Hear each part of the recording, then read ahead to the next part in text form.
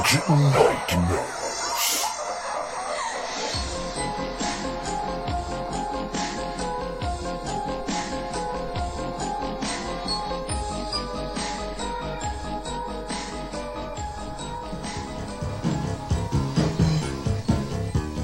Episode 25. Dead is dead. Listen to how bad this music is. I'm not allowed to talk until you introduce me, Mo. I had to talk about that music because it's so bad. That's why I chose that. Good evening, ladies and gentlemen. Welcome to another Daily Grindhouse presents No Budget Nightmares. This is Mo. He's a bad film hating while I skating all the while masturbating. That's Mo Porn, yeah. And with me is the man who recently declared that he would rather be called by his last name, Tilly. He's Doug Tilly, number one super guy. The song didn't listen, Mo. I don't know The why. song does not listen. We got to get Ike to do you another one where it's right. just Tilly. He's just Tilly. This song should be called "The Man They Called." I could live with that. Yeah, I only call you that when I'm mad at you. Tilly. God, Tilly. Anyway, Mo, yes, we are back again. Look who's back. It's us, friends. We're here and this week we are going to be talking about a very low-budget film from the early 90s. How lucky for us. This is really my favorite period of shot-on-video features because people are really having to use the resources that are made available to them. And this time, we're going to be talking about a very special film from 1992 called Dead is Dead, directed by Mike Stanley. And starring Mike Stanley. And written by Mike Stanley. And edited by Mike Stanley. This is a Mike Stanley-a-thon here in Dead is Dead. And Mike Stanley has really ridden the wave of Dead is Dead glory since making this film in 1992. Not only did he, in 1998, 2008, many years later, put together a director's cut of Dead is Dead. Because that was demanded. The crowd wanted it. Mike Stanley delivered. He gives the people what they want. It's true. And just in 2011, he did Dead is Dead again, which is, I think he's using a lot of the same footage that he shot for both Dead is Dead and a prospective sequel that never actually got completed. I think the director's cut incorporated some of that footage into it. Anyway, my first experience with this film was a few years ago, Mo. Oh, yeah? And I watched it. And I'll be honest with you, and we never like to give away our feelings at the beginning of the episodes. But we always do.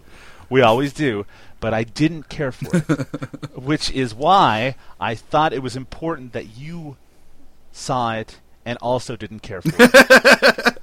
It's true, man. I was not impressed. I was not impressed. I would even go so far as to say that this may have been one of the harder movies we've ever watched. Now, I'm not going to say it was as painful as Hip Hop Locos, but it certainly took me a longer time to watch.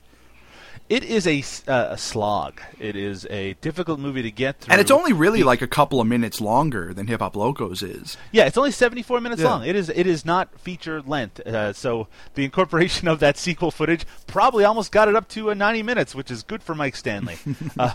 But you would not know that this movie was a poor example of filmmaking from its review on the IMDb, which suggests that not only is it awesome, or that it delivers, but that it really is let's make it clear. The review isn't for Dead is Dead. It's a review for Dead is Dead, the director's cut, which is supposed to be so superior that they gave it 10 out of 10 stars. On par, if not better, than Schindler's List, 2001 A Space Odyssey. I mean, you're talking about creme de la creme. So that is the expectation I went into it with. Yeah. And certainly that review wasn't written by Mike Stanley. Why would you suggest such a thing, Mike? I didn't. Possibly, or maybe there are some Dead is Dead super fans out there, and if that is the case, would you call them Dead is Deadites? No, I'd call them Dead is Deadheads. Oh, touche. Yeah, touche indeed. But yes, we will discuss Dead is Dead and its various failings and successes. There's a lot more of one than the other. The biggest problem with Dead is Dead, and we'll probably this will become very clear once we start talking about it, is that it is the reverse of how a movie is supposed to be set up, in that it slows down as it goes along. It really does. It starts out at a reasonable pace, at a reasonable clip.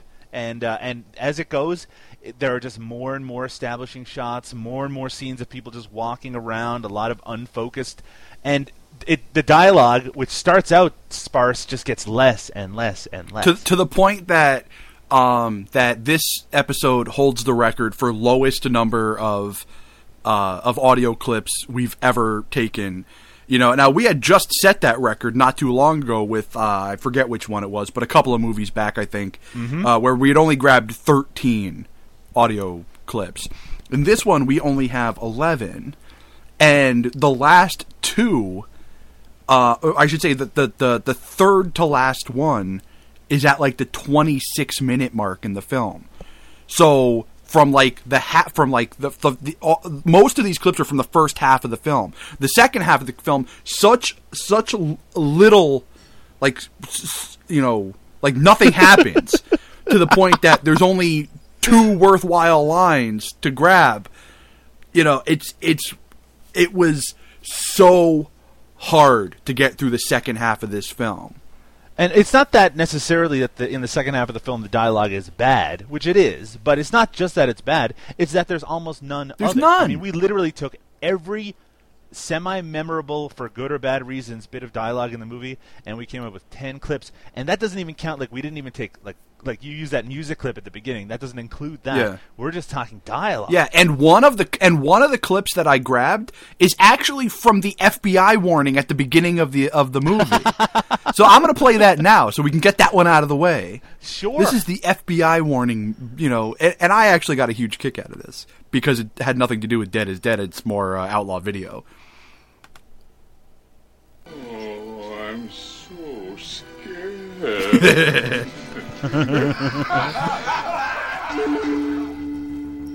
That's from the outlaw video logo. It's and that is brilliant. And you see that that introduction at the beginning of a few of the films from this time period. Yeah. I think it's Video Outlaw, not Outlaw. Oh yeah, Video Outlaw. My bad. You're bad indeed, and you see it at the beginning of some of those Todd Sheets movies, and I mean, and it always has that over the FBI warning.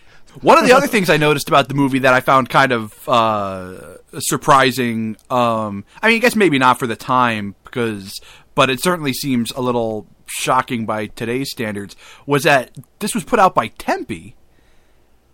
Right? That it actually got a real release. Yeah, it got a real release. I mean, and like from J.R. Bookwalter of all people, it's just like, criminy.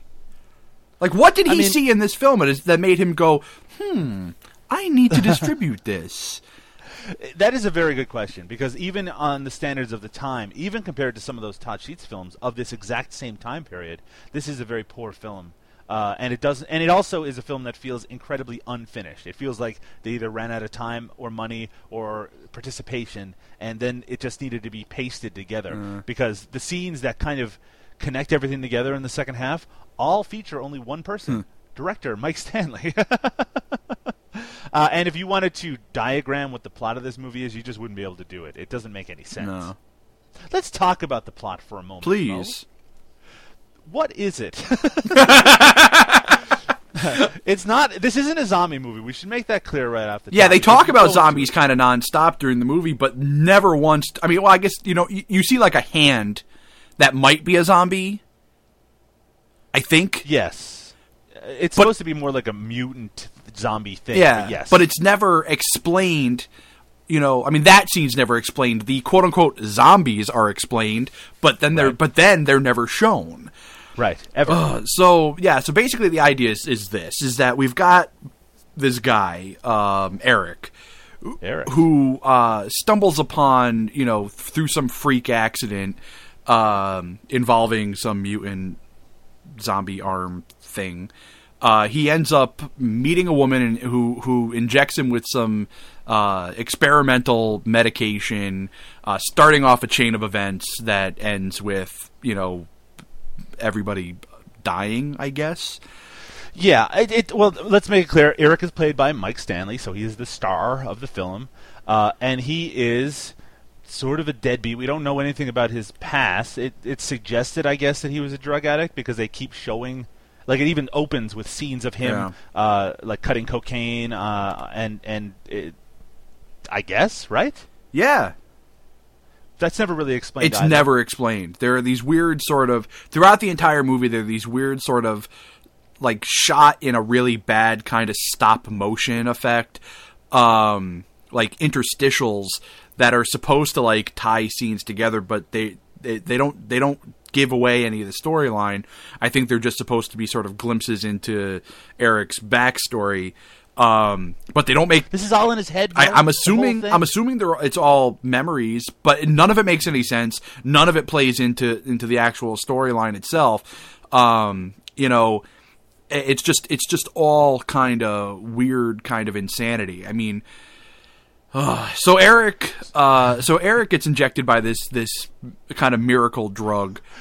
Well, maybe we shouldn't skip ahead to that part of the plot since we're going to cover it anyway. Oh, I forgot. Yeah, that's what we do with Nobody skip ahead because we just want to forget. So it kind of opens up with him in a confessional, and I like Doug insisted I did. I get this clip, and it's 2 minutes long, so I apologize for that. It is the entire backstory of the entire plot. Yeah.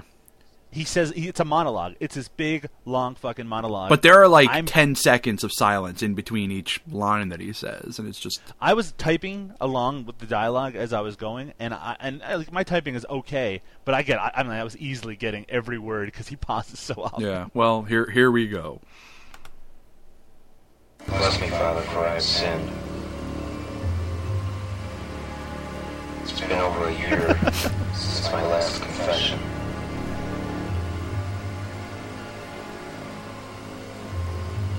There's a lot I need. It was 7 seconds. Okay. All right, now shut it off. Shut off that clip.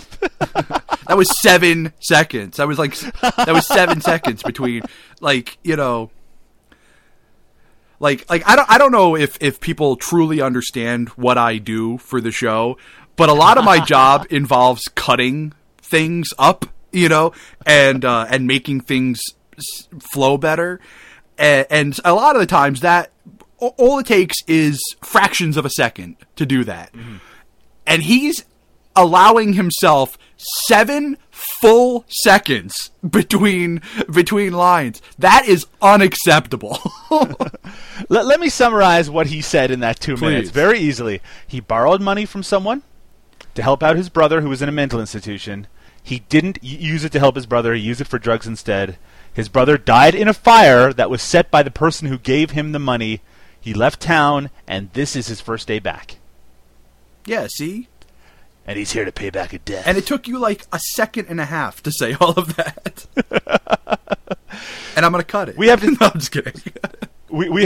So that's it. That's what all that was about. But now you get to understand that that's what Mike Stanley is. He's a badass. I'm so glad that we didn't play that whole clip. We just cut the episode in half. I'll play it at the end of the episode. We don't usually, and in fact, maybe this is because of me, because I'm such a sensitive soul, but I don't usually like to comment on a person's appearance in the film, particularly from 1992. I mean, we had fun with some of the people with their Zubaz pants and stuff like that. Yeah. Mike Stanley has a very distinctive look. Would you agree with that, Mo? I would agree that it is, distinctive is the nicest word I could think of. Describe him for me, please. Well, okay. Here's what I want you to imagine. Imagine Johnny Ramone. Ooh. Now give him, an ape-like jaw. Uh-huh. And now give him, or like a Ron Perlman type jaw. I mean, I guess ape-like is still the lantern jaw. Now give him like a 5 o'clock shadow. And now give him a mullet. Oh. So he has that very defined sort of almost bowl haircut front that Johnny Ramone had, and the back goes into a nice, and nice is not the right word, but goes into a really horrible mullet. Yes. He has the Johnny Ramullet. Yes, he has a Johnny Ramullet. Right after he leaves Copyright the church, Mopar, 2012. That style's coming back, so I'm glad that you did copyright it. We see him leave the church, and not only does he wears like a big long like a trench coat. It was for most of the required film. in the 90s that every sort of filmmaker, artsy type person had to own a black trench coat. It's a very artsy film. This is very artsy. This is an art film. This is an art film, all right. That's why it doesn't make any sense.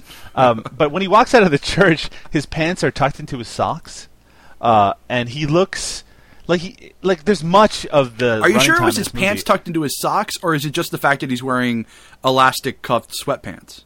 Maybe it's because he is wearing the elastic cuffs sweatpants. Now that I think about it, and I'm already thinking about it too much.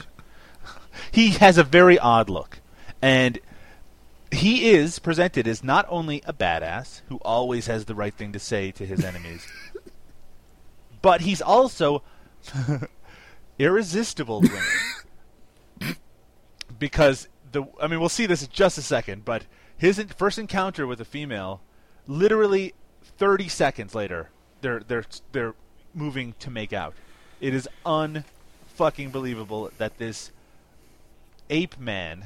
Well, in all fairness, I guess it makes sense that it's 30 seconds after we're introduced to the character, but it's supposed to be 24 hours after she meets him. She spent a long time with his unconscious body, but she only has known him as a living human being for 30 seconds. Yeah. All right.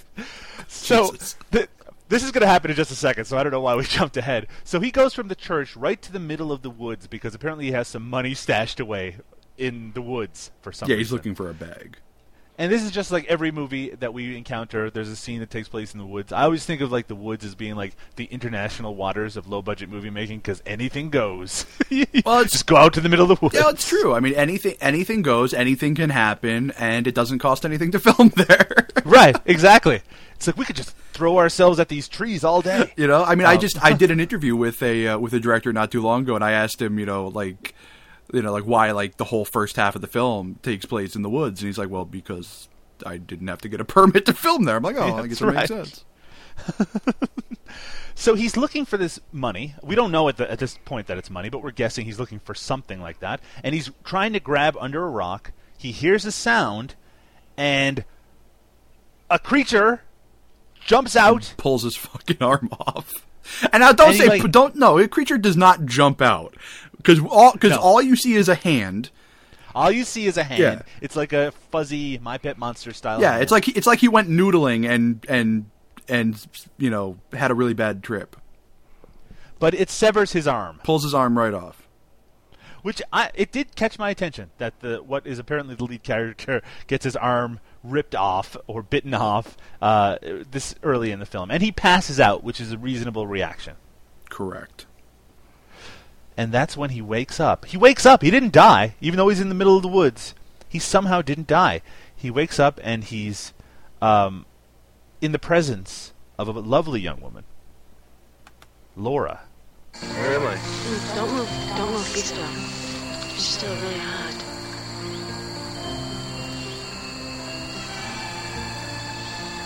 Line. Jesus Christ.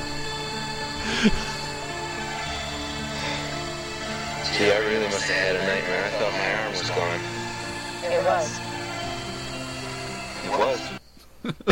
It was. I must have really had a nightmare. I thought my arm was gone. Yeah. It was. He takes this information with gentle good humor in that he doesn't seem that surprised that somehow he grew his own fucking arm back. What's great is that he explains to Laura, who seems very nice, what he was doing in the woods. He was looking for this bag he lost, he said. As he's explaining what he was doing, they do flashback footage of literally 30 seconds ago. It is amazing. It is like it's like saying, do you remember the time that I explained something about what happened before, and it was like it's happening right now. It was. So we discovered it was almost kind of reminiscent of the end of Rock and Roll Space Patrol. We're like, oh my god, we're watching it again. So we discover a few important pieces of information that are very bizarre. One is that Laura, she used to work at this mental hospital that his brother died in, that burned down, and she took from the remains of the hospital, I guess, this drug, and it's called, was it Doxetol? Doxetol. And this drug that they were testing on the patients basically can grow back limbs and bring the dead back to life. Yep.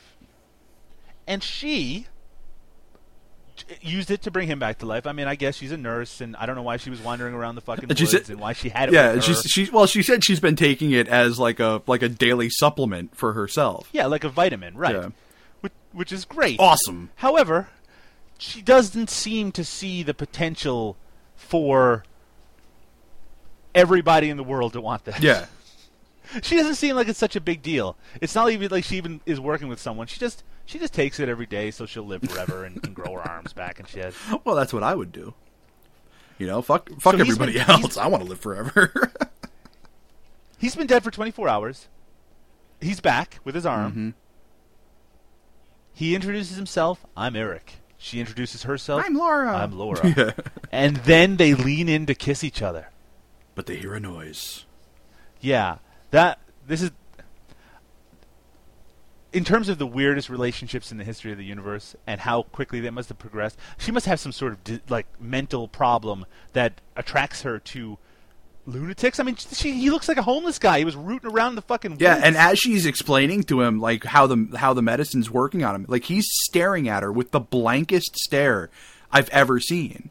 Like, and it's like you can't tell how he's responding to what she's saying. Like it's almost like Asperger's, you know? Like he just like doesn't understand what she's, you know, like what she's doing.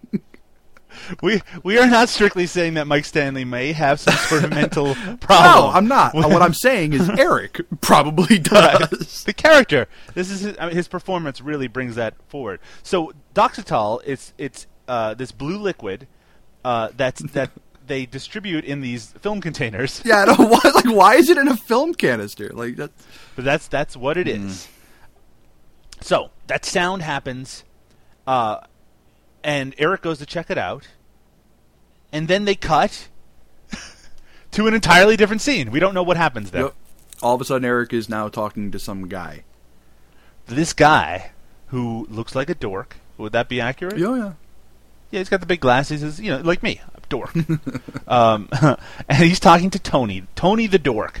But Tony isn't a dork in this movie. No, maybe in real life, but in the movie, he is a badass. And in fact, he's the guy that Eric borrowed the money from. Yeah. Yeah, so they need to make amends. And the way that Eric thinks that this is going to happen is by this magic blue liquid.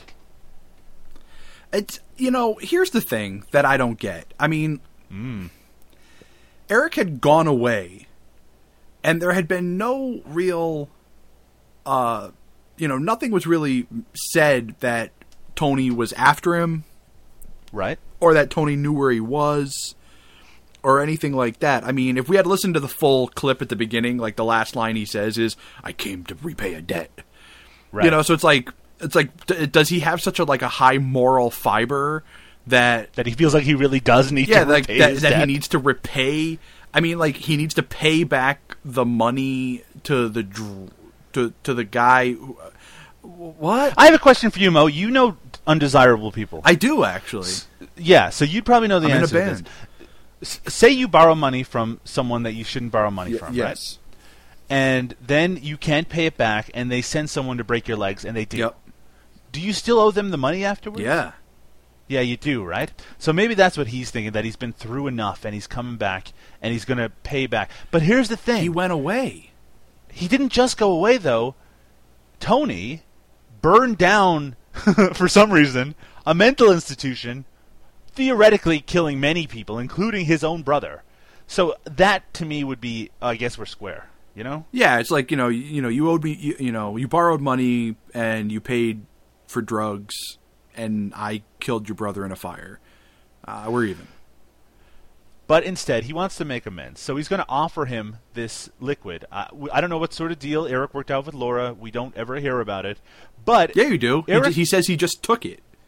he just took it because he's an asshole. Because Laura makes bad choices in her life, and that is probably Because she probably the didn't get enough field. attention from her father.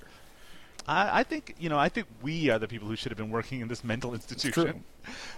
So what does Eric do to demonstrate the effectiveness of this liquid? He chops off his finger like any chops off normal his own person. finger. And the best part about this is because the drug works in 24 hours. Yeah, so it's not like he can just show him right So then. so I was sitting there thinking, like, and they didn't really explain the 24-hour thing quite as well as they probably should have, but he cuts his finger off and he's like, if you come back here tomorrow, I guarantee it'll be back. If I was Tony, I'd be like, I ain't coming back. Yeah, and Fuck that. Tony. If I was Tony, I would have been like, "You're a fucking psychopath," And then they cut to his finger and they show like this like charred and grizzled sort of finger, which is not really what would have happened if he had cut it off. But I mean, it was an interesting effect. Yeah, interesting. That is one word I would not necessarily use. It looks like the finger is poking through some felt. Oh, without a or doubt. Yeah, something. it's awful. It's awful. But whatever. And we go from there because this movie is jumping around like it's supposed to be like an art film. We get like carnival noises and more drug imagery. Like a fucking so I mean, pogo it does explain that he was a drug addict. So I guess it makes sense that you would get some parts of his past, but it doesn't go anywhere. It doesn't make any sense. I mean, like, it's the epitome of filler. Yeah, and this movie, oh boy, we're only starting with the filler. Yeah. This is filler. Filler. Thank you. Okay. So the next day, he gets he goes back to see Tony, right? Because it's 24 hours later. Mm-hmm. Yeah, and he shows his hand. He's like, "I count 5, Tony." Tony's like, "Wow." Gee, that's amazing. And he works out the deal, which is that he has a box of it. There's 12 bottles of it, and if he forgets about the money he owes him, he'll give it to him because it is something that could be worth literally limitless dollars. The fact that the characters in this, I mean, some of them see that it could be a valuable thing, but they don't seem to grasp the idea that this could theoretically eliminate death might be something that there's all sorts of easy ways to make money off of that. Yeah, and the great thing about it, I mean, it's like towards the end, one of the characters sort of seems to have an idea about it, but even the numbers that he's throwing around are ridiculously low. Like, we'll talk about it. Yeah, we'll talk about it when he gets there, but it's just ridiculous. Tony is a real jackass of a character because he just doesn't get it. But what he does do at this point, even though all he had to do was take the formula and he could go off and be rich, he decides that that's just not enough. So he calls his good friend, not Tilly. What's his good friend's name? Doug. And he goes, "Hey, Doug, this is Tony." And he asks him to do a little job for him. And when bad guys say that, it means they want these other people that they're talking to do something bad as well. Yeah. And so then we're there. Oh man, I'm like having flashbacks to the scene, man. This is like the central scene, I would say, in the entire movie in terms of action. Yeah, well, it's man, I still I'm like my throat doesn't want to produce the word good because it's not. Well, then you don't have to worry about it. But it's it's like it's the best thing that happens in the movie, though. You know what I mean? And that's not a good thing. So let's set it up. Eric is walking a lonely dirt road. He's like, I would compare him to Bill Bixby in The Incredible Hulk. Or he's all Kane alone. from Kung Fu. I mean, he could go bang Laura because she's just waiting for him. Exactly. And she obviously digs him. But no, he's going to walk this dirt road by himself when suddenly, just like in Steven Spielberg's classic Duel, a truck appears out of nowhere and follows him. I love this because it comes up behind him. And he's like, "Whoa, this guy, he's got some kind of problem with me." And he grabs onto the back of another truck that we didn't know was there. Yeah. Like, they didn't establish that there was a truck in front of him. It just looked like he was alone. But he's like, "I'm going to get away by producing a truck in front of myself." It's like Wonder Twin powers activate, form of truck. I can bring myself back from the dead, and I can form. Okay, so he climbs up onto the back of this truck. And by the way, the person that's chasing him in his pickup truck is Doug. Doug's been hired to run him down. Booyah. And Eric's way of climbing above this vehicle, which doesn't seem perturbed about what's going on behind it, he climbs to the front of it and and he hauls himself up on like a ladder that's attached to the roof. that's on the roof of it. That's right. But anyway, it doesn't work out too well for him. Nope. He ends up dead on the side of the road. And in this movie, Mo, dead is dead. Not always. Maybe that's what it should have been called. Dead is dead, not always. Made it like a Mel Brooks style comedy. And someone comes and takes the film container out of his pocket, and so the bottle of Doxytol, and runs off with it. The same Doxytol that he was just going to give to Tony. Yep. Next is one of the strangest scenes in the entire movie. This is the only scene in the movie where when you watch it, you're like, is this supposed to be funny? Is that what's going on here? Yeah, 'cause he kind of goes into Laura's house. He goes into her house, unannounced. Completely unannounced. For all we know from watching the film, after their encounter and he went off to look at whatever the noise was, he just ran off with the drug. Yeah. And this is the first time he's seen her since. She's in the shower. Yeah. How does he respond to that moment? Well, he gets in the shower with her. He opens up the curtain and spins her around, and then with water splashing on him and her naked in front of him, he goes, I'm in trouble.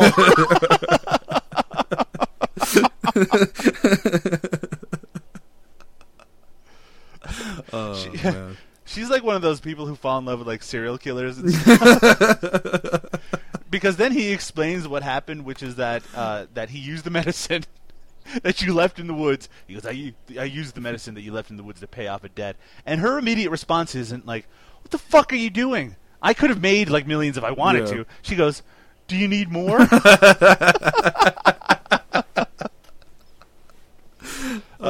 She's an enabler, I would suggest. Yeah. Jesus Christ. We also now get the most important secondary part of the plot that never gets resolved brought up, which is this is the first unresolved plot point of the film. Not counting everything. Not everything else, so far. but this is the first of many. So Doxytol, in its pure form, is blue. It's kind of it looks like scope or something, like blue scope. But sometimes, like in this case, Eric looked in her fridge. He found some green Doxytol. Now the green one, and this is important. That's a spoiled batch, which she keeps in her fridge. She doesn't throw it out. She doesn't do anything with it. She just keeps it in her fridge. Right. It's a bad batch, and it does things theoretically to people who ingest it. Correct. You might be thinking, audience, that means we're going to get like a gang of zombie mutant mental patients who, at the end of the movie, they're all going to come and there's going to be sort of a fight. Okay, that doesn't happen. I was kind of, you might think, like the second they introduced the whole concept that the other one turns you into a zombie, I immediately was thinking, well, maybe we might get some good sort of like zombie rampage style zombie action. No.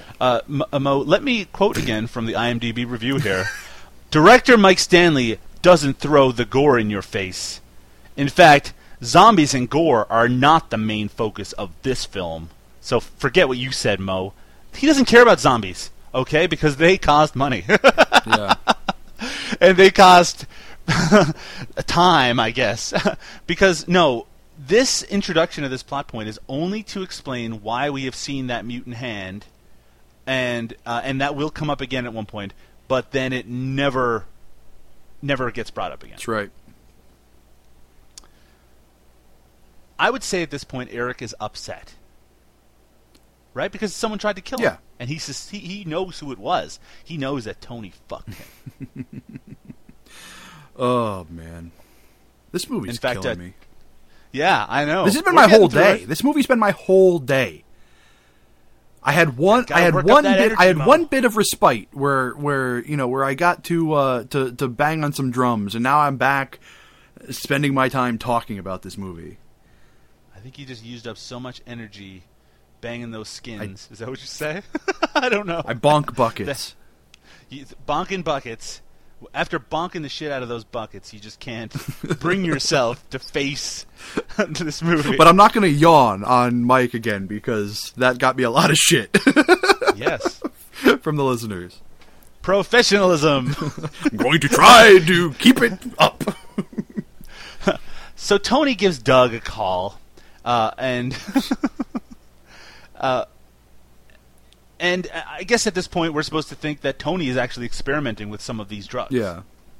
In fact, he even explains it a little bit. I have a bad feeling today. Nerd. Yeah, I took some of the liquid. Yeah. One-sided conversation. Tell you what, I gotta get going. I'll talk to you later. Right. Very important. It's very important that we know that he took some of that liquid. Because in the very next scene we see that when Tony goes to his kitchen, Eric is there with a gun. Did he not suspect, by the way, that since he saw Tony saw Eric's finger grow back, so he knew he was taking the liquid, and he knew that it theoretically had the property of bringing people back from the dead.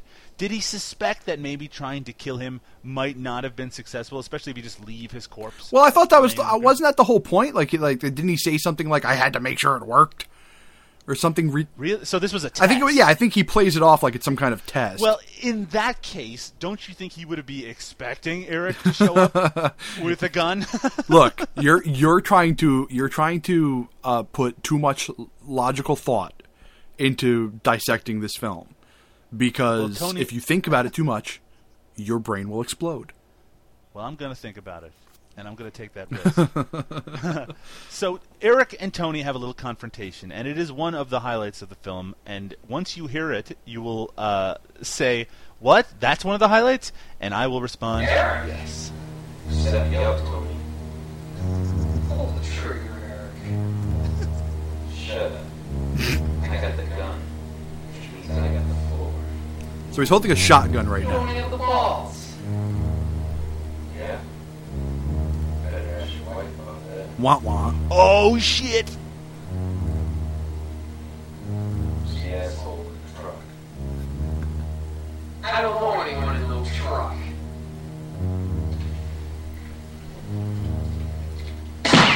That was him pulling another gun out of his... He pulled a handgun He pulls out. a handgun out of his waist. He has a shotgun, but he pulls a handgun out of his waist to shoot him. Well, he needs information, Mo. He's not looking to kill him just yet. But that might not be the last shot. In fact, he voices it, the opinion that... You better know. This next bull's gonna have you pissing out of your ass. So that next bullet is going to give him diarrhea. Yeah, I guess. I don't know. I believe that next bullet is made out of Taco Bell. Sorry, just coming back. You don't have the balls. Oh yeah? Better ask your wife about that. Doug, I got to tell you, you sounded about 50% tougher than Eric did in that scene. He tries really hard, though. He really does try. Eric does get the information he needs. He finds out that the guy in the truck is Doug Hamill, super stud, and that's the information he needs because he needs to get revenge on these people who've wronged him. That's what the movie's about. True. So, but now that he's got the information, he's a lot more sympathetic to Tony. He wants to check on him, make sure he's okay. How's the shoulder? Hurts. Nerd. How's the leg? Fine. Wait, hold on. I gotta say something here. All right. Eric has the shotgun on him again. Okay? The handgun is gone. Mm-hmm. Just bear that in mind. That was him pulling the handgun out again to shoot him in the leg. Oh, I fucked the line. He said, "I bet your shoulder feels better." It was a stupid line. This was his hero line that you stepped all over, Mo. You know what? I don't care. You turn his long pause into an even longer. What's that? You turn his long pause into an even longer pause. Yeah, let's unpause and finish this clip. Yeah, just as I thought. Thought wrong. I got no choice. I gotta go to Manhattan. Sorry. That last bit where he says, I got no choice. I gotta go to Manhattan. He sounds like That is one of the Marx Brothers. That line is overdubbed because it's got to transition into what is going to happen Yeah. next. But it is so ridiculous because the audio sounds entirely different and his tone isn't. It's just like, you thought wrong. Boom. Got no choice. Gotta go to Manhattan. You were wrong. Also, who the fuck is he talking to? Who's talking to the corpse? Sure. Sorry, Tony. You were wrong, So- Tony. I got no choice. Again, I gotta go to Manhattan, see? he shot Tony in a way that theoretically has killed him. He shot him in the back of the head with the handgun. And with the shotgun dead is with the dead. shotgun over his shoulder. a shotgun blast is really hard to recreate in a film. And I'm guessing that played a part in what we just saw. Wow.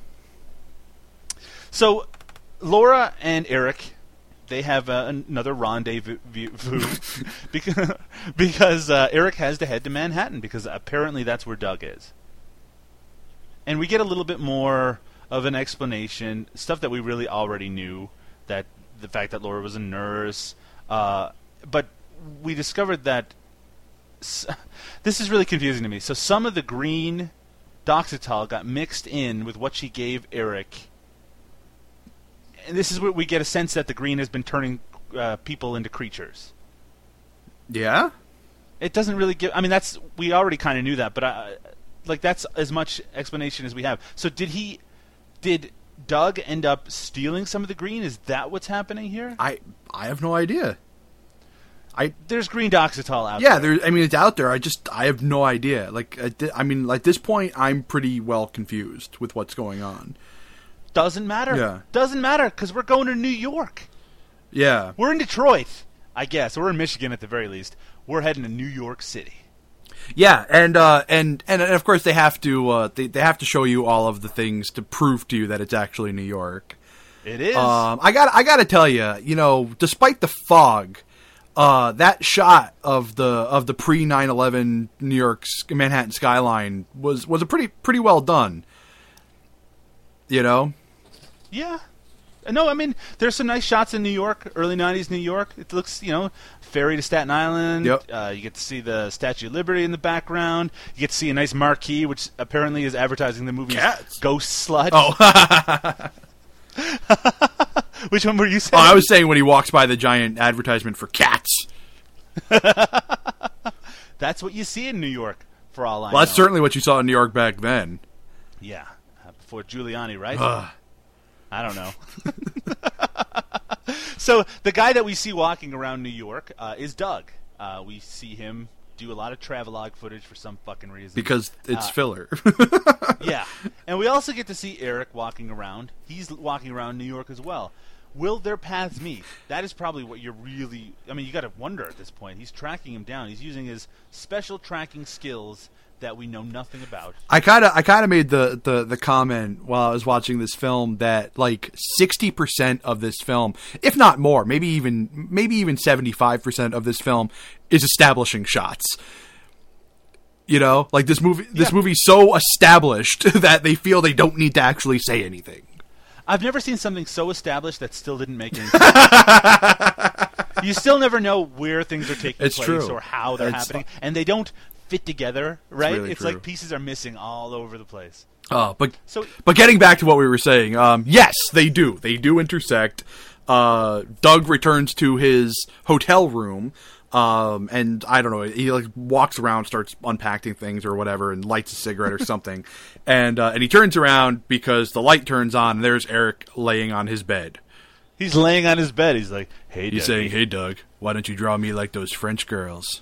But Doug was gonna Doug wants to call security or something. Yeah. I mean, he obviously recognizes that this is the person that he murdered, and I guess he already has a general awareness of this Doxatol, so maybe he's not so surprised. Yeah, it's like you can tell them a dead man's in here. You are such a badass, Johnny Ramullish.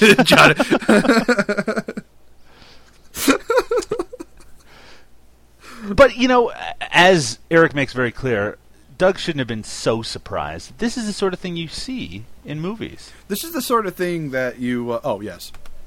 Now don't tell me you've never seen a horror movie before. In every one of those movies, the dead guy or gal always returns to fuck somebody up. And that somebody's you. Why did he have to say and or gal? I mean... I'm going to guess. I mean, this is 1992, political correctness wasn't, through the roof yet. I have to do a lot of guessing in this movie. I'm going to guess that Mike Stanley, the director, writer, editor, lead actor, I think he might be a bit of a horror geek. That's proven or supported by the fact that there are some clips from his YouTube channel that I put up on the Facebook site, our No Budget Nightmare site, which show him talking about Night of the Living Dead, showing him appearing on some cable shows back in the early 90s. And I think he is a big enough geek that he would want to include any of the horror films out there which also feature females returning from the dead to cause some sort of fucking up. Maybe Sure. That's what it is. Maybe he just wanted an extra line to add another 3 seconds to his movie. Yeah, but that's not his MO. His MO would have been to just take a 3-second pause. That's right. But he doesn't give a shit about anything. He's back from the dead. True. He even says so. Now that I'm dead, I can piss off anybody I want. I had to think about that one for a second. I'm like, which one do I take now? And now he explains. I don't know why. I don't know why he gives so much more information to Doug, but he shows him that there's blue and green liquid, and he goes, "I can think, breathe, and act like I'm alive." But the drug. Here's something that I find confusing about the character of Eric. This dude explains this drug to every person he shouldn't be explaining it to. Sure. Every time he encounters somebody, and it's this is the bad guy. He's been established as the bad guy because he's already murdered you once. So, Mr. Bad Guy, this is how this drug works. I mean, this is a very easy... All he has to do to change his entire life for the better, he's in New York fucking city. So there's people everywhere, right? True. So he goes to the middle of Times Square, and he chops his own arm off. And then the next day it grows back, and the doctor's like, how the fuck did this happen? He's like, I have this miracle goo. Now I'm going to market it and be the richest person in the entire world. Yeah. Instead of trying to sell it to this fucking geek mob boss and his asshole subordinate. I mean, it doesn't make any sense. Doug has a pretty great line in this scene too, where he asks him if he knows what the blue and green liquid is. He goes, "I don't even know what time it is." So he tells him. So Eric now tells him. This is just reiterating my previous point, but he tells him exactly how it works, and then says to him that whoever controls the liquid controls the world. He says that to him. And he doesn't even kill him. He doesn't even hurt him. Yeah, he just leaves. He leaves because Doug explains where the stolen case of this liquid is. In fact, it's back in Michigan. Yes. He goes, I traveled 1,200 miles for a box that's within walking distance of my apartment? Yes, idiot. Yeah. That's where it Moron. is. I love how his closing line to Doug is, enjoy your stay while you can. What does that mean? It's a threat, but what is he threatening? He's going back to Michigan. Exactly. Somehow I think they will meet again. Well, again.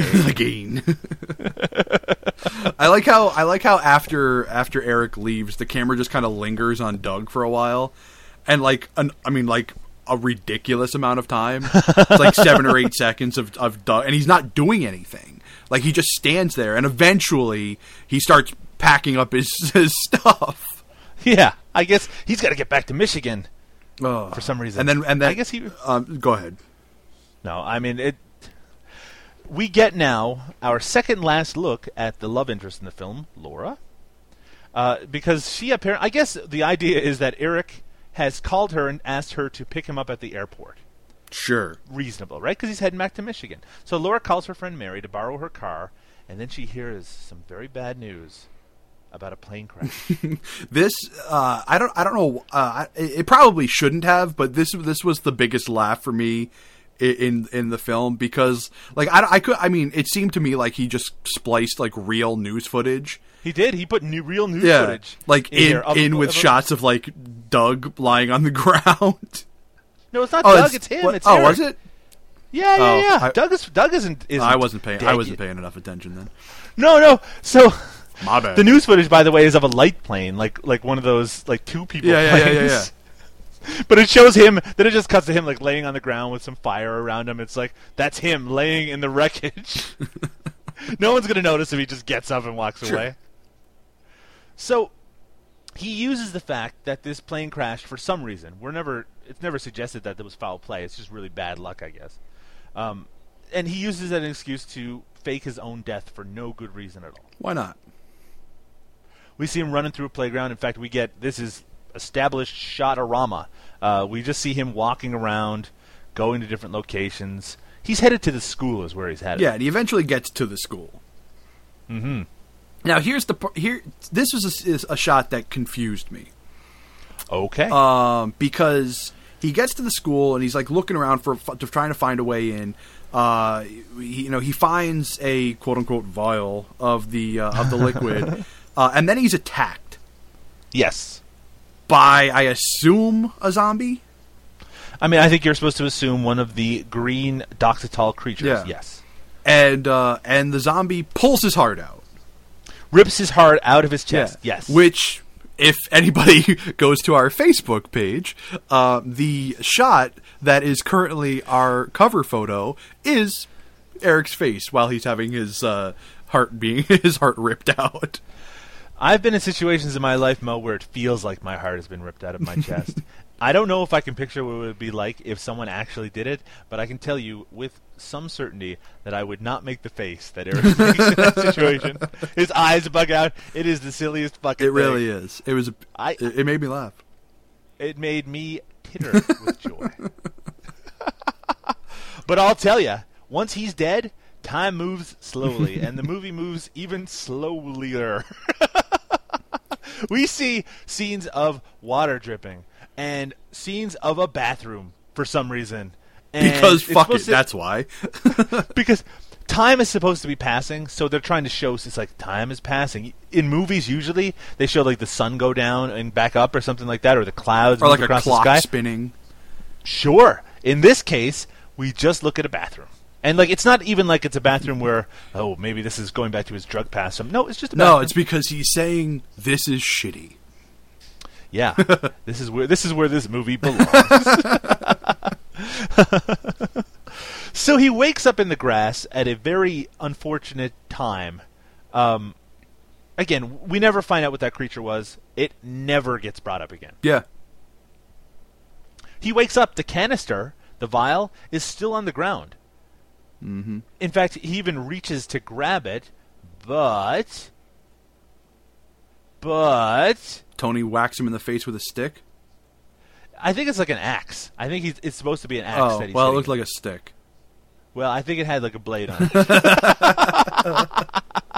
Yeah, he slashes him across the face. Tony's there. Tony must have known that he was supposed to be there, and so he decides to fuck him up a little bit, and it works. And of course, now we have to take in mind that Tony is now alive again. Tony's now because alive he was dead before. But in this movie, dead is not always dead. Now, one of the things that gets explained later is that when you kill somebody, it takes 24 hours for them to come all the way back. But at that point, they would probably have to take another dose of the Doxatol. So if they were to get killed right away again, they would be dead And right? dead is dead. Right. So why didn't Tony, who just saw him wake up after being killed, why didn't Tony kill him for good? Oh, that's a really good question. The answer to that is because Tony's a fucking moron. Tony is a fucking moron. But anyway, Tony celebrates his not killing of Eric by drinking with Doug. They're two good friends. Mm-hmm. And Tony, this is weird because the whole dynamic changes at this point. Tony is supposed to be the guy hiring Doug, but now Doug is the brains of the operation, and he should be because he's the one who doesn't look like a dork. Yeah, and he also has the brilliant idea of taking it to a I don't know if she's supposed to be a chemist, I forget what they say, but like a laboratory geek friend of theirs who like reverse engineers the liquid for him because he said, "Well, I put it together, but I can't remember what I used." He has a formula for Doxetol. Bum, bum, bum. And Tony's he's baffled but the idea that this is such a thing as possible. I like Doug's response. He goes, "Goddamn right is the formula. Ain't no margarita mix." So Doug is gonna meet with Sheila, I guess is the friend who did this reverse engineering, and she's gonna help them start producing the stuff at least until they don't need her anymore. Yep. They might kill her off because they're bad men. Yeah, of course they're putting her in a room producing, tons and tons of the blue liquid.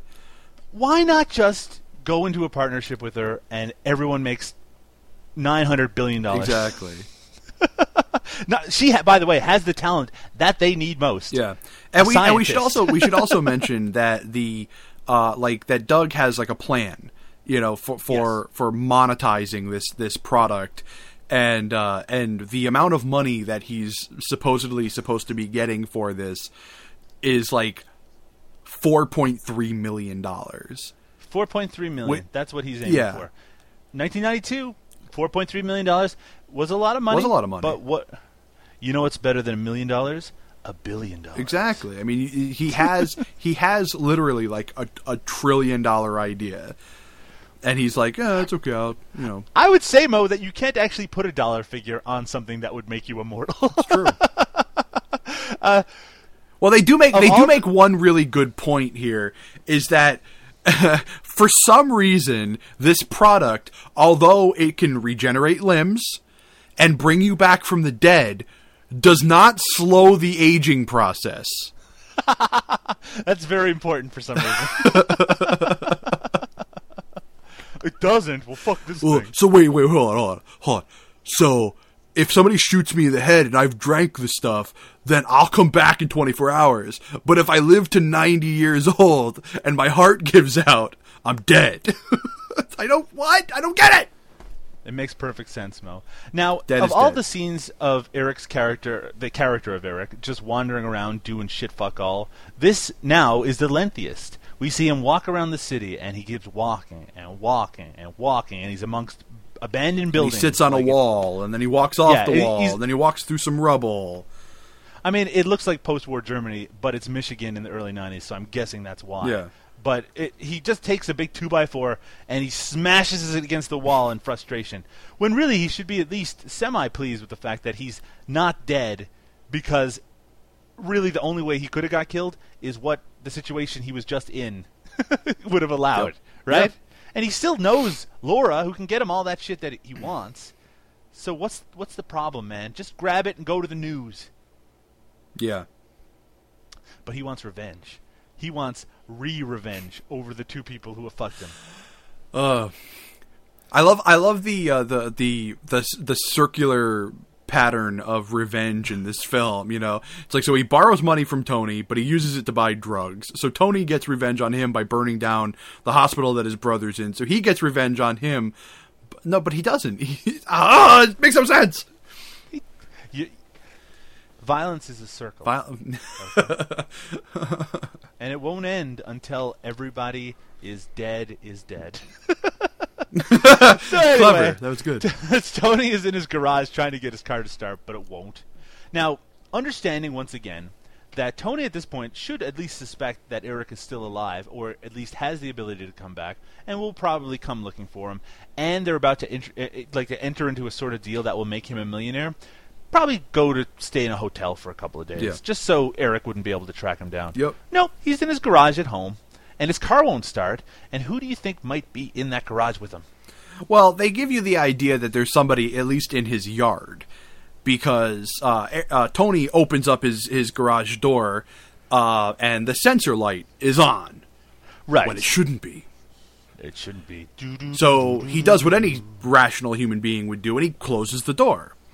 Mm-hmm. But the problem is that Eric is already behind him. Yeah. How? This Tony's a dummy. Yeah, who knows? He's just behind. He's behind him. So he attacks. I didn't ask you to get this line, Mo, but I do actually think it might be the best line in the entire movie. What's that?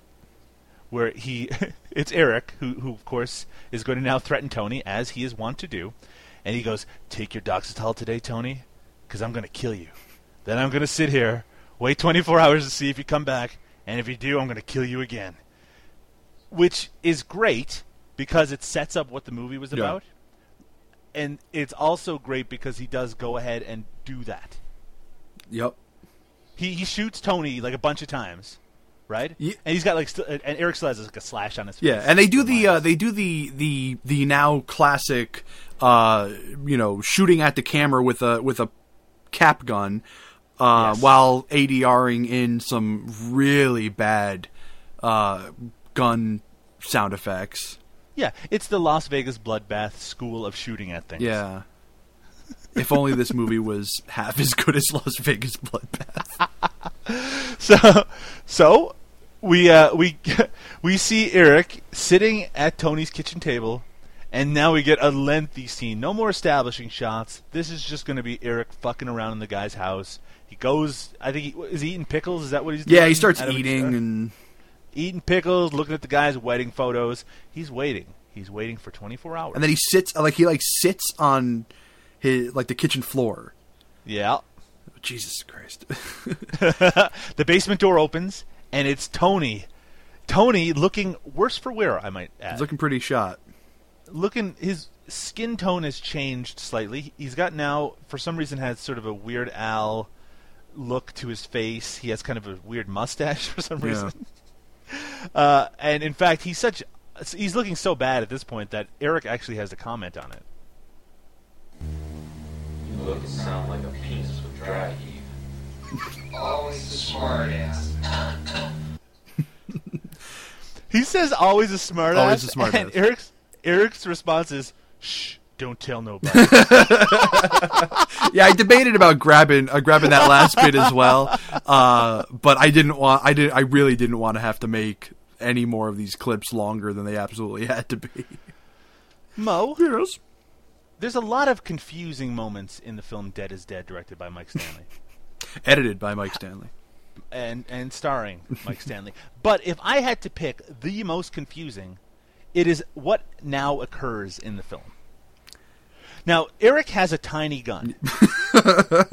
Sorry. He has a really, really tiny gun. Because it's not meant to shoot bullets. It's a cap gun, yeah. It's a cap gun. So he's going to be badass, right? So he's going to look in it. He's going to open up the chamber for caps and tell us that there's one bullet in There's it. one in the chamber, is what he says. All right. Now, by the way, remember, he's waited 24 hours for Tony to come back from the dead so he can kill him.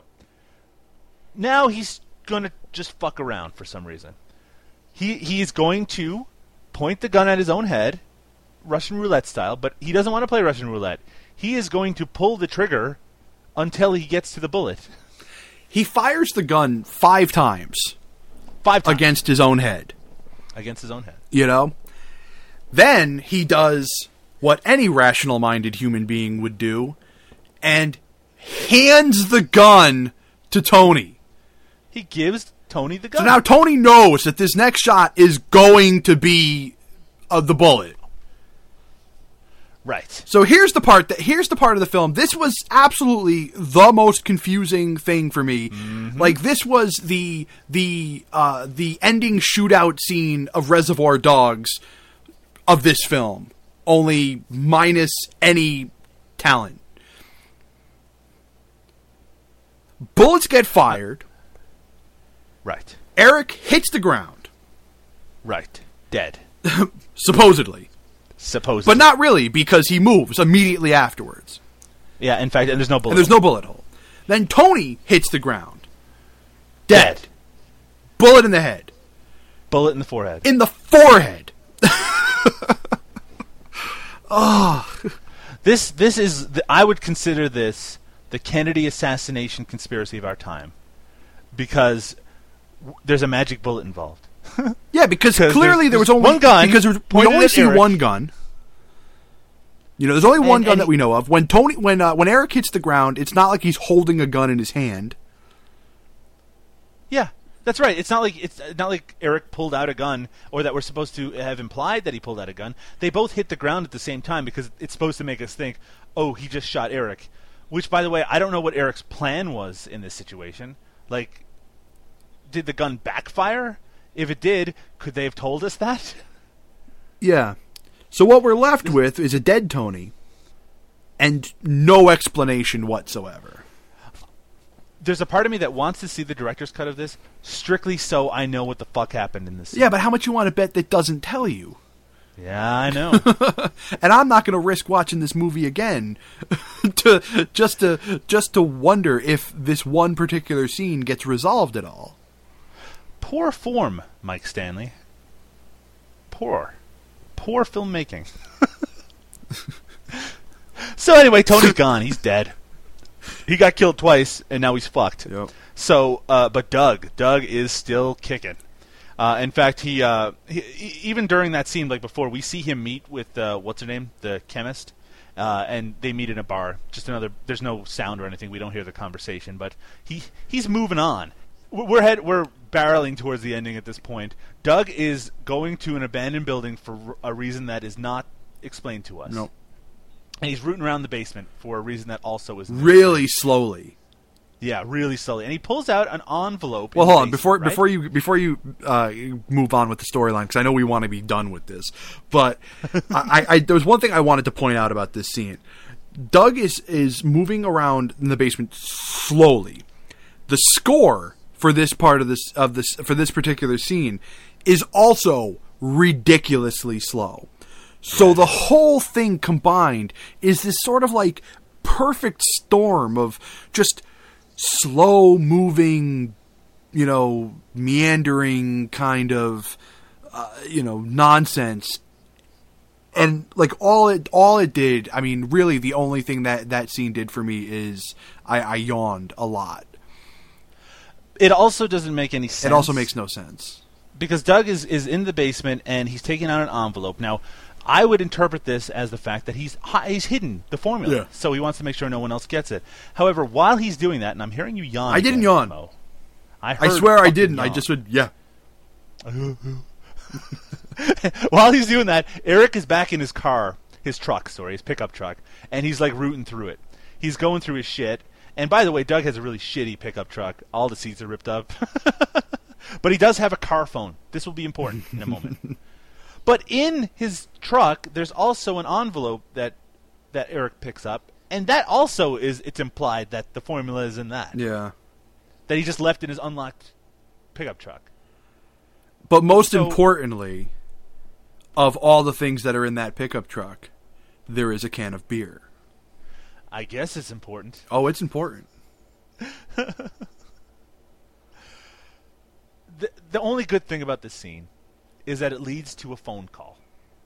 Doug gets in his truck and drives off. Eric watches the whole time, and I don't know why he wouldn't just have confronted him immediately or come up behind him and just killed him. But Eric decides that instead he's going to put a quarter in a payphone and call him on his car phone. And I like how he starts. He goes, "Hey, you stupid fuck! Weren't you ever told to lock your doors in the rough part of town?" But he decides he is going to give the mother of all threats. It's really great. I think I might actually have the whole speech on here. Oh, okay, let's hear it. Let's see. I advise you to go out and get baptized, see a priest, pray for your sins. Because Santa Claus is coming to town and he's going to kick your fucking ass. I advise you to get baptized, see a priest, and pray for your sins. Because Santa Claus is coming to town, and he's going to kick your fucking ass. Remember who's doing the threatening here. bowl head. Yeah, Johnny Romullet. The weird. This is the early '90s, so I understand that this was a less enlightened time. But the really juvenile insults, like when he talked about to Tony that he was going to fuck his wife and stuff like, ask your wife about my balls. Like Doug's response to this threat, he goes, "I like a man with a sense of humor," and Eric goes, "I prefer a woman myself." Oh shit! Snap. Oh man, he totally burned Doug on that one. I want you to explain what happens next, Mo, because Doug, his response to being threatened is like, "I don't give a shit. I'm going to be rich, so that's all I care about." And Eric gets very upset at this proposition. What does he do? He just stands there like handling the phone. He's like waves. Yeah, he's like we kind of like slowly waves it around, and then kind of like twists on a pivot, and slowly hangs the phone up. He does a little phone dance. It's really ridiculous. But he will have the last laugh, though I don't know why. Actually, continue your explanation, Mo. I want to hear what happens to Doug immediately. Well, after that, he does what any person driving should do, and he drinks some of his beer. He's drinking a beer. And it's a Busch, which is disgusting. Mm-hmm. So his next reaction makes total sense. He pours it out of his window.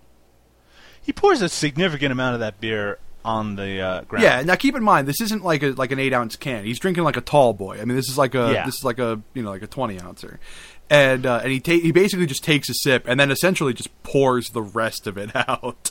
Yeah, and then just tosses up the bent can onto the ground. Why is that important? Well, because it's implied. I don't think we actually even see it, but it's implied. We don't see it, but it would have been nice to see it. Yeah, but it's implied that Eric put some of the green liquid into it. My name is Doug Tilley, okay? I'm just a man. I am not a creative entity. I am not a screenwriter. I am not a person in the business. However, if I was going to make this movie, and this scene occurs where he spikes this character's beer with this Doxatol that is supposed to turn him into a monster, that would lead to a finale, right? A climax where he fights Doug as a monster. Yep.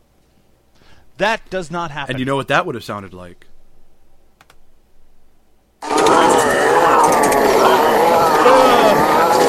Santa Claus is coming to town. Sasquatch Claus is coming to town. Sasquatch. By the way, the movie, it's over. I mean, it's not over in that there's another 10 minutes left. But nothing happens. Doug's death, by the way, just involves this weird edit where it suddenly is Eric walking up on the pickup truck where Doug is leaning out the window of it, and there's like a pile of green goo underneath him, or like green liquid. Yeah. So the implication is that he drank the... I mean, we didn't know for sure at this point. The implication is that he drank the green stuff, and it killed him, I guess. If I was Eric in this situation, knowing that people have a habit of coming back from the dead, you think he'd just chop his head off and toss it in the water or something like that? Maybe he'd grow his head back. That'd be interesting to... Well, it's the green. It's the green one, so who knows? Who knows what would happen? Not us, because we'll never find out. Maybe in the director's cut. Maybe in the fucking director's cut. So everyone's dead except for Eric and for Laura. So keep in mind, we have not seen for at least a half an hour. She still thinks that he died in the plane crash, theoretically. I don't know why he wouldn't have just told her he didn't. And in fact, I don't know why she wouldn't suspect that he didn't. Yeah. Because she knows about the fucking liquid. So he steals the truck, and he steals the envelope with the formula, and he throws Doug's body on the ground because who gives a fuck? Sure. And he steals his sunglasses, which is kind of a shitty thing to do. And we see more walking. He walks to a pond. I think like his favorite pastime is like walking on walls. Yeah. I would say that you're right. Yeah. I like that we get a really nice shot of the river with this really bad, like, synth lounge music. Yeah, the music is terrible. Oh, it's the worst. He throws something in the water. We know, Mo, you, and me, we know that it's probably the formula, right? See, I wouldn't have assumed it was the formula. I would have assumed it was the deal, the paperwork for the deal. Like the contract. Maybe it is the paperwork for the contract. We don't know. In fact, it's even hard to tell what he's throwing in the water. If it's paper, it's hard to say what it is because it's such like a long zoom in shot that like. But if I had to guess, like what was going on in the plot, it would be that Eric is upset about all the killing that has happened around this formula. He's decided to get rid of it for good, and that's what his story is going to be. We don't get any sense of that because, again, there's almost no dialogue at this point. Yep. So he throws it in the water, and then we get another very bizarre scene with Doug in the bathroom. Doug? With his pants... not Doug, that's Eric. me. There's a scene of me in the bathroom. I don't know why they put it in the movie. Yeah, it's so weird. Like, he's not wearing a shirt and his pants are unbuckled. And he's looking in the mirror, and he could not look fucking dumber. Yeah, if you want to see how dumb he looks, go to our Facebook page. There is a shot of this this scene. I want to stop for a second and say I bet Mike Stanley isn't a unattractive man or anything like that. And 2012, I'm sure that he doesn't have that haircut anymore. And it was, it's 1992. People looked all fucking weird back then. Yeah. I know, I was there. So I don't want to be critical. I was going to say, in 1992, I was wearing Zubaz pants, so yeah. I get it. So he looks stupid because it's 1992. It's not just because he looks stupid, but in this scene, he looks fucking stupid. Yeah. And not only does he look stupid, he drinks some Doxytol. Well, he puts it in his mouth. He puts it in his mouth. We see him. He just opens up the film can, the camera. Yeah, the 35 millimeter, film canister, right? So, and then he drinks out of it, and some of it drips down his chin. And which was a good improvise. Yeah, that's right. And then he spits it all out over the sink. Yep. What is this representing? I'm asking legitimately. I don't know what it's supposed to represent. When I was going to say, I don't know. I mean, my mind was in the gutter, but. Oh, Jesus Christ. We know he's a spitter, not a swallower. I get it. So he spits it out. Is it supposed to be green when he spits it out? Was it green? It's hard to tell. We didn't really talk about this. It's blue. Yeah, but why did he spit it out then? The bigger question is, why are his pants undone? That is a better question, actually. Because we get a really artistic shot, like from his crotch up, looking up at his head. There's only really two interpretations of the scene. One is that he's decided that he's not going to take the serum anymore. Fuck this, I'm going to die like a man. Or number two, that he spit out the green stuff and he was trying to poison himself because he's so distressed for some fucking reason. We don't know. I'm going to go with the blue. Yeah, okay. Let's go with the blue. Doesn't matter anyway, because the next scene has Eric at a restaurant using a payphone. Kind of. We don't know. Yeah, he puts money into it. He decides against calling whoever he was going to call. And he buys gum instead. Yeah, he goes to one of those machines where you can buy gum. Gum machines. Like a gumball machine. Yeah. And then he goes to wait for a bus. This is in the movie, mind you. Yeah. And while waiting for the bus, Laura, who is still alive, she's alive and kicking.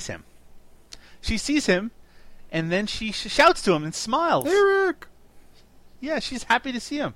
And what happens then? We cut to a church. Yeah, so that doesn't get resolved. Nope. We get... It's essentially the same shot from the beginning of the film. He's back in the confessional. He's talking to a priest that we never see because he's obviously not in a confessional. Yeah, so I think... Did he say that it was a year ago? He says... Yeah, in fact, I wrote down everything he said, Mo, so let me tell you what he says. He says that he's killed 2 men. right? And it's been a year, I think, since he killed those two men, one for killing his brother and the other for trying to kill him. And he's also had in his possession medicine called Doxetol, as we know, that can grow back severed limbs and bring the newly dead back to life.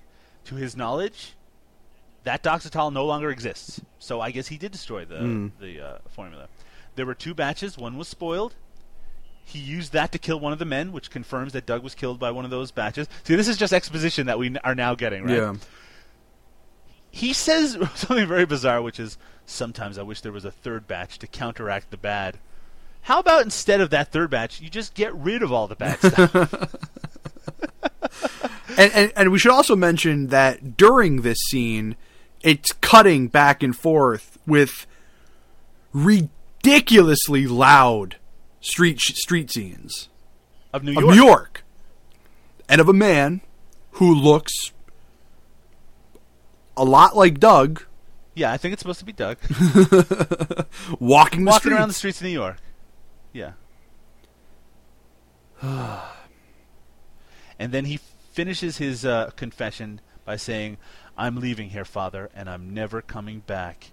And then he does the classic Tommy Wiseau, "God forgive me," and shoots himself in the head. Oh, hi, Eric.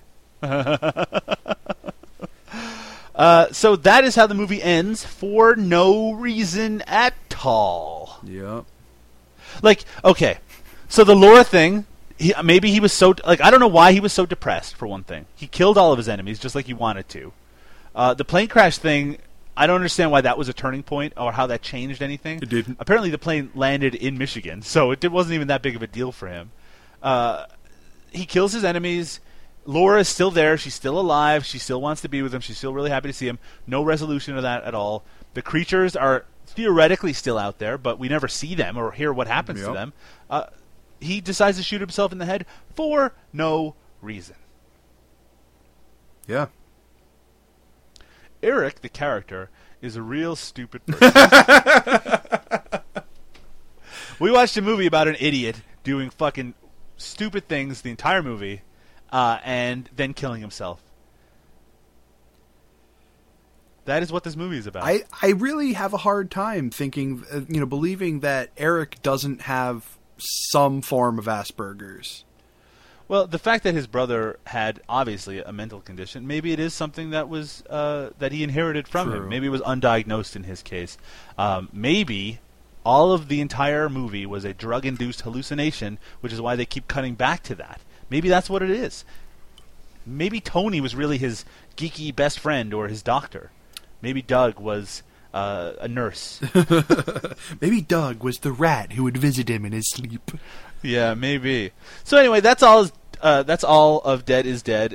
In fact, there's no interesting things to note about the closing credits at all. I even wrote down my final thoughts. There was only one of them, and it was And now Mo's final. Yeah, thoughts. It was thank goodness it's over.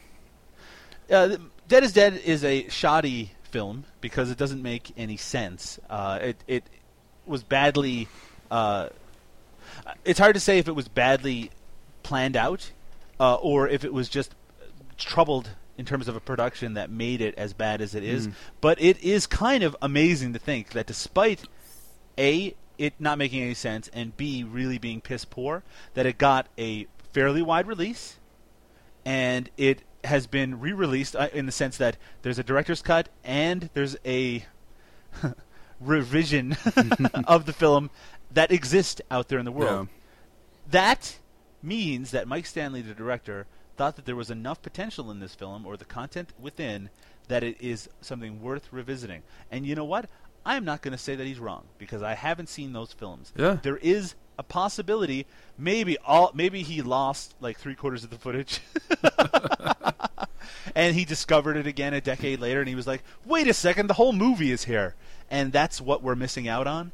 But it's possible that he just fucked up and made a bad movie, and he really should just let it go. Maybe. But I'm going to leave the 10 out of 10 stars on IMDb. Better than Lawrence of Arabia. Better than Casablanca. Right? It's right up there with Las Vegas Bloodbath. Yes. So somebody out there, probably not the director, thinks that this movie is very good. So I'm going to give it the benefit of the doubt. one of these days, I'm going to seek out the director's cut and report back. Yeah, you let us know, because I'm not going anywhere near it. That's probably a good idea. Hope it looks better than this, because the version that we saw of this movie, not only is it a bad VHS transfer, it looks shitty. Like, it looks all washed out, It's really and fuzzy. Yeah, really bad. Dead is dead, Mo. Thank God. Next time on No Budget Nightmares. Yeah, let's talk about the next one, because I think the next one's going to be fun. Next one, as opposed to this one, is going to be fun. Why? Why is it going to be fun? We're going to cover The Burning Moon. Olaf Ittenbach's 1997 The Burning Moon. A lot of people who haven't heard of Dead is Dead, in fact, which probably would encompass everybody listening right now, some of you have probably heard of The Burning Moon. It's, in fact, just last year it got a pretty... I think it got released on DVD and got even a couple of theatrical screenings, I believe. I remember seeing a really cool poster for it. And some of you might know the German Olaf Ittenbach's work. One of the first movies that I saw when I moved to Ontario, I got from one of our local art rental places, was his film Premutos. Nice. Which is a fucking batshit crazy movie. Oh, it's really nuts, yeah. And I think he's probably best known for A, being German, of course, his movies are all German, and B, that his movies are just horrifyingly violent. I mean, they really are violent movies, and gleefully violent. And I mean, some of those movies, you might not have heard of them, you may or may not. Beyond the Limits is the one that I saw that is particularly rough. And then there's House of Blood, which also is known as Chain Reaction. I mean, his movies are really rough. Yeah. And I've never seen the movie that we're going to see, The Burning Moon. That's right. Yeah, I was going to say I have. Yeah, this is one of the few I haven't seen either, because it was so hard to find. Now that the DVD release is out, it's obviously a lot easier to get a hold of. And it does fit into our mandate, by the way, absolutely. in that it's shot on video. It's from the late 90s, from 97, but it is made on a super low budget. The reason a lot of his movies are so violent is that he's also an effects person. So, he's the guy who does that for his own movies. Yeah. And this is really where he got his start. So it's going to be really interesting exploring it. We don't get to see a lot of films of this profile on this show, and we also don't get to see films where the directors have gone on to kind of bigger things. So it'll be interesting to check that out. Yeah, and see what we think. I'm not saying it's going to be any better than Dead is Dead. No, you know what? I'm going to go so far as to say that it's probably not. It has the potential to I don't know. Whatever. Fuck it. It's better than Dead is Dead. Yeah, I guess. I'm just going to call it right now. Probably better than Dead is Dead. We'll give it a fair shake. Hey. A couple weeks, we might be eating our words. Maybe. Mo, yes. You have a profile. Like, you are well known as a man of the world, of the people. Not really. And of the internet. Sure. So people sometimes, they want to know what you're doing, what you're up to at any particular moment. If they wanted to do that, how would they go about it? I don't think anybody wants to know what the hell I'm doing. For me, if they wanted to get in touch with me, obviously the easiest ways, they could follow us on Facebook, which is facebook.com/nobudgetnightmares, all one word. That's really coming along well, by the way. Lots of great stuff goes up on that Facebook page. Yeah, I'm really happy with where our Facebook page is going. I stepped on you a little bit there, Mo. It's facebook.com/nobudgetnightmares, all one word. Correct. If they wanted to follow me particularly on Twitter, I am @drunkonVHS. I am @Doug_Tilley, TILLEY. I believe in the next couple of weeks he's going to be changing that to @just_Tilley. Just_TILLEY. TILLEY.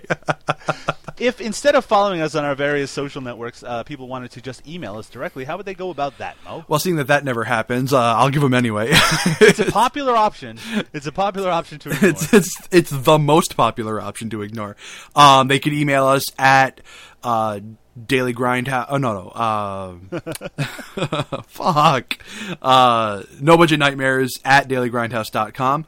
Or if they wanted to be like the cool kids, they could email us at nobudgetnightmaresdg, as in Daily Grindhouse, at gmail.com. I'm not even going to make fun of it since no one emails us anyway. We're easy to get a hold of, everybody. And we should mention as well, Mo, since we're talking about feedback a little bit, that we're rapidly approaching an anniversary show for us. Yes. Yes. What episode is this, by the way? This is episode 25. 25. So we're 5 away from what I consider a landmark episode. The Big 30. Yeah, we haven't really done 30. anything since our 10th episode, which was our first landmark episode. We kind of skipped over... Except for the first one, Mo. The first one was a real landmark. The first one was... Oy. What a long, strange trip it's been. It really has. I mean, it's funny when you sit back and think about it, like how many like ridiculous movies we've, I mean, obviously now 25, but just like is that how many? These ridiculous fucking movies that we've been watching, and it's been a lot of fun. But yeah, we're approaching the 30th episode, and we threw the idea out on Facebook and Twitter not too long ago that if we were to do a listener feedback, the directors, whoever gets their say, who would, if anybody would contribute, and we got a lot of positive feedback back from that.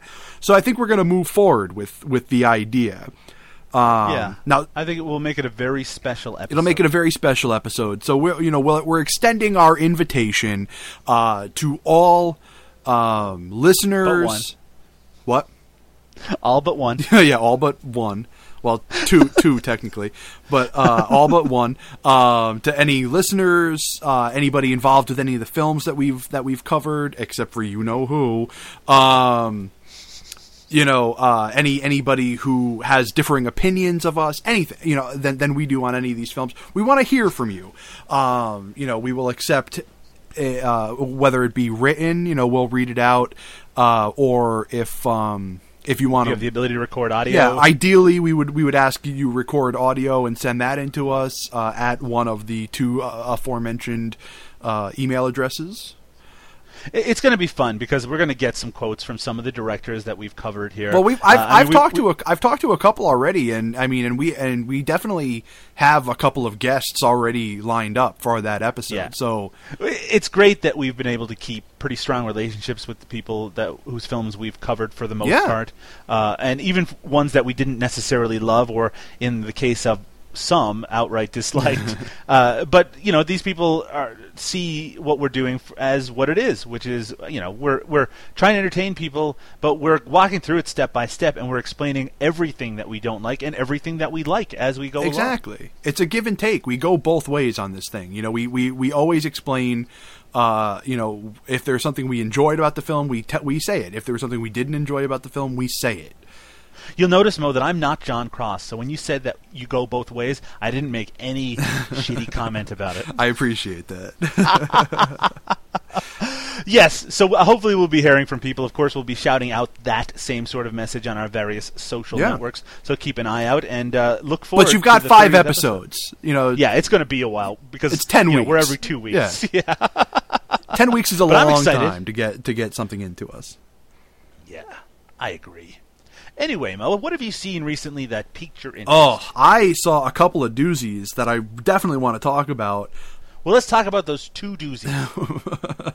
Well, let's start with an oldie but a goodie that I've been meaning to watch for a really long time. And when I say a really long time, I mean like 15 years. And finally was able to get my hands on a copy of it and watch it. And that is Cronos, which I've really wanted to watch for a long time and absolutely adored it. It was so good. You're talking about Guillermo del Toro's Cronos? So good. Now, I believe that's out on Criterion. Is that the one that you saw, or did you see just another copy of it? I think I just a copy. Yeah. Right. It's a pretty amazing movie. It really is. Yeah, like Ron Perlman is awesome. Really awesome. I don't know who the actor's name, but the guy who played the main character did a really great job. The little girl was great. The whole concept of the film I thought was really fantastic, and I thoroughly recommend it to, all one of you out there who may not have seen it. I'm really late to the party on that one. But then on the other end of the spectrum, something that I'm not that late to the party with, 2011's Father's Day, put out. Oh, right. Yeah, put out by Troma and made by the Astron 6 guys. Fantastic! What a great movie. Oh, that's great to hear. I haven't seen it yet, but I've heard mixed things about it. Oh, no, Doug, you will like it. Okay. Yeah. It has just the amount of man-on-man rape that you enjoy. That would be a lot.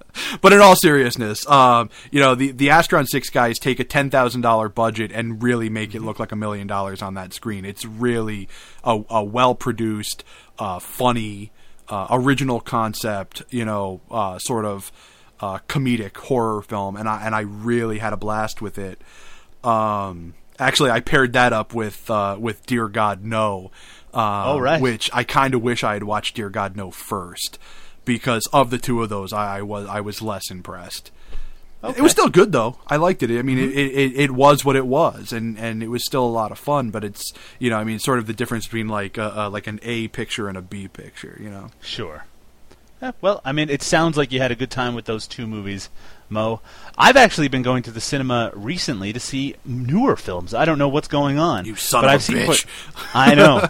But and not even necessarily genre films. I'm just going to quickly mention that I saw Seven Psychopaths. Yeah, I want to. Martin McDonagh. I really want to see that. I think you'll really dig it. If you like In Bruges, which I think everyone It's one of should my have, favorite movies ever, yeah.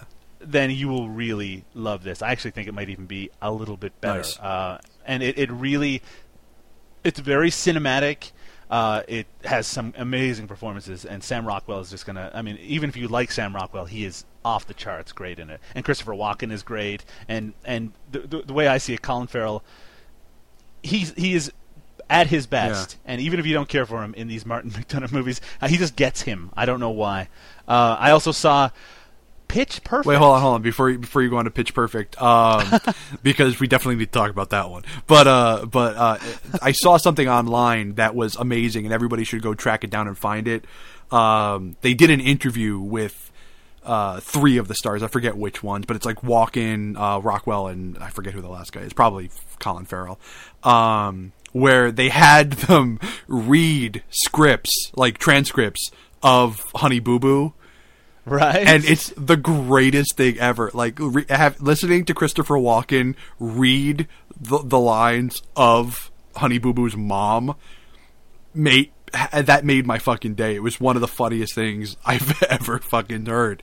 That sounds pretty amazing. Now, I do not condone anything about Honey Boo Boo whatsoever, but check that out. Go find it. If I can find it tonight, I'll throw it up on our Facebook page. But sounds otherwise, go track it down yourself. All right, Pitch Perfect.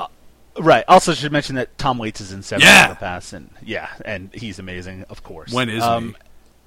Pitch Perfect. It's about halfway through Pitch Perfect.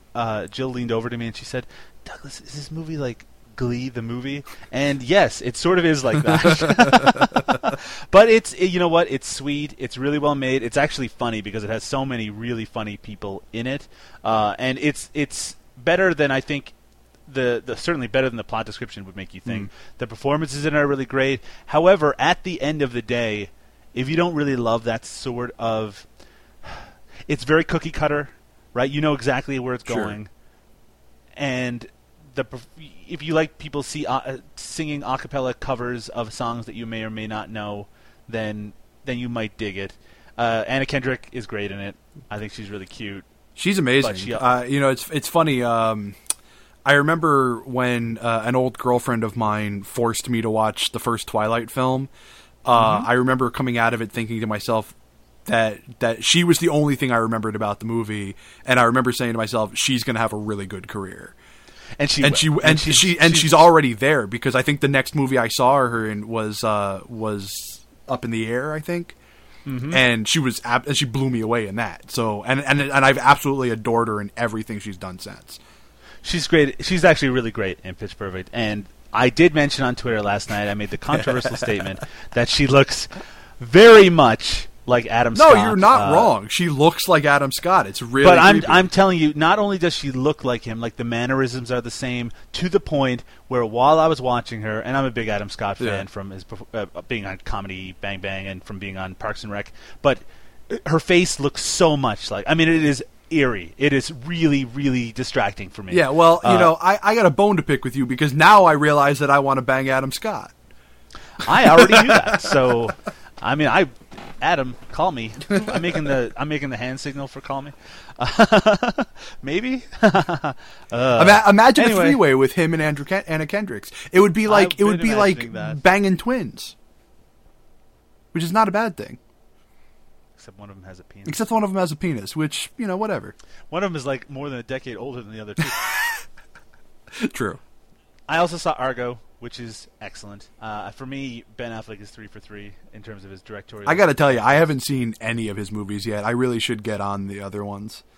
Gone Baby Gone is pretty amazing, I have to say. But Argo, it's very tense. I didn't know the story that well, so a lot of it was new to me, even if some of it was very much dramatized. I will say that of the movie, like the first 15 minutes, which is showing these sort of riots and tension developing outside the U.S. Embassy, they're really amazing because they're recreations of actual events, and they're done really, really well, Nice. and it's very, very tense.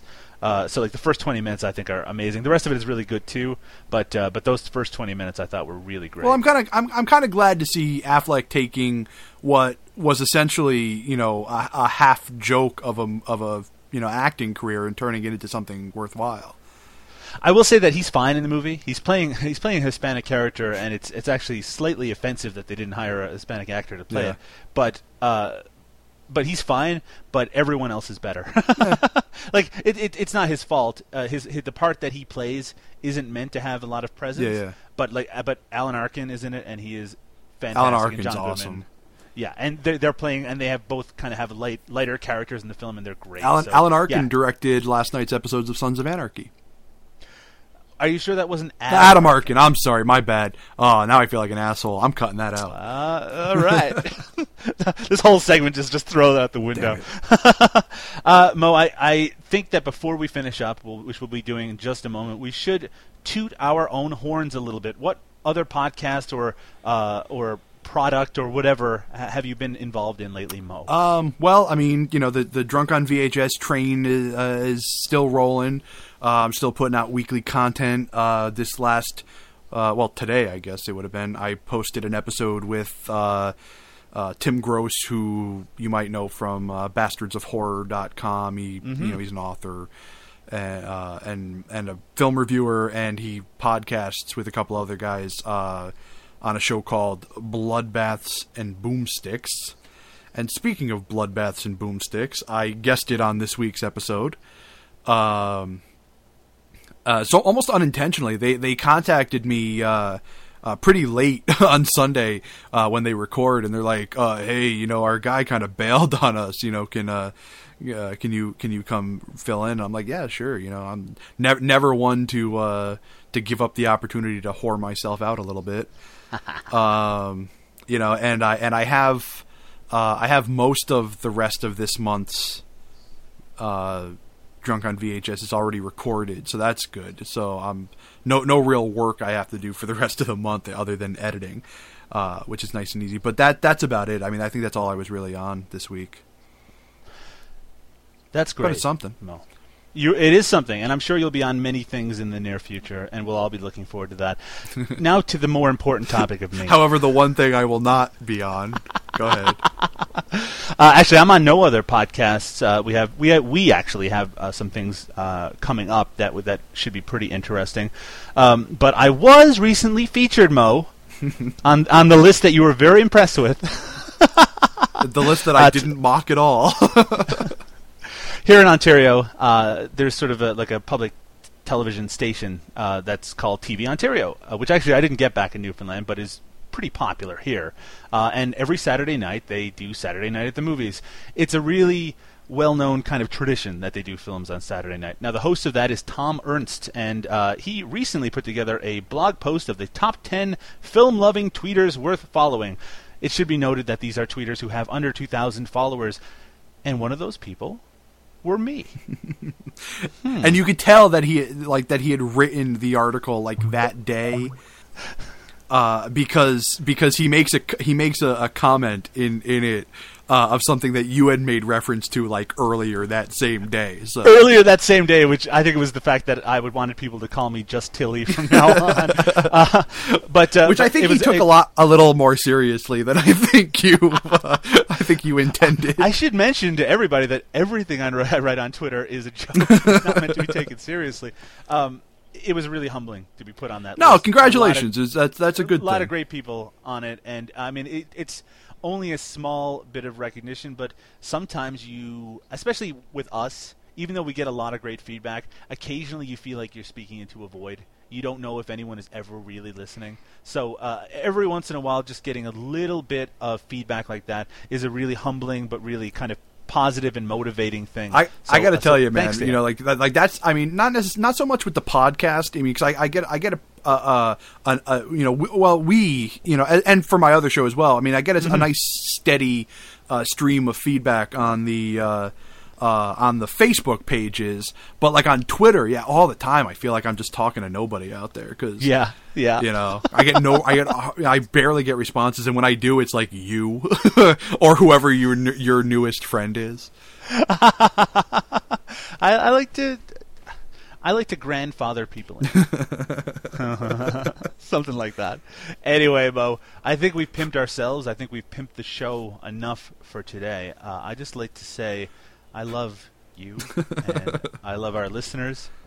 I love the people who give us feedback, and I love some of the people who don't give us feedback. And I'd like to do this until I'm 95 years old. Well, you know, I mean, it's not impossible. There's a lot of shitty movies out there. I mean, a lot of good ones, too. Not as many, but there's a few of those. Well, that's what we're looking for. We're looking for the ones that take all of the challenges of low budget filmmaking and turn it into an awesome product. I've been a miner for a heart of gold. Oh, Jesus Christ! And I'm getting old. Don't make me whip out the ukulele and start playing. I will not make you whip out anything, Mo. I think we're done here. We're done. Done like dinner. See you, everybody. Good night, everybody. The podcast you're currently listening to is part of the Second Unit Podcast Network. Find all of our shows at 2upn.blogspot.com or on our Facebook under the Second Unit Podcast Network. Our fantastic list of shows include Drunk on VHS, We Came from the Basement, The After Movie Diner, Something Weird This Way Comes with Rue and Mo, No Budget Nightmares, and Dr. Action and the Kick-Ass Kid commentaries. The Second Unit Podcast Network, bringing you the action, leaving the boring stuff to the other guys. Oh my God, there's been a moon dive in Phillips pile up on the highway!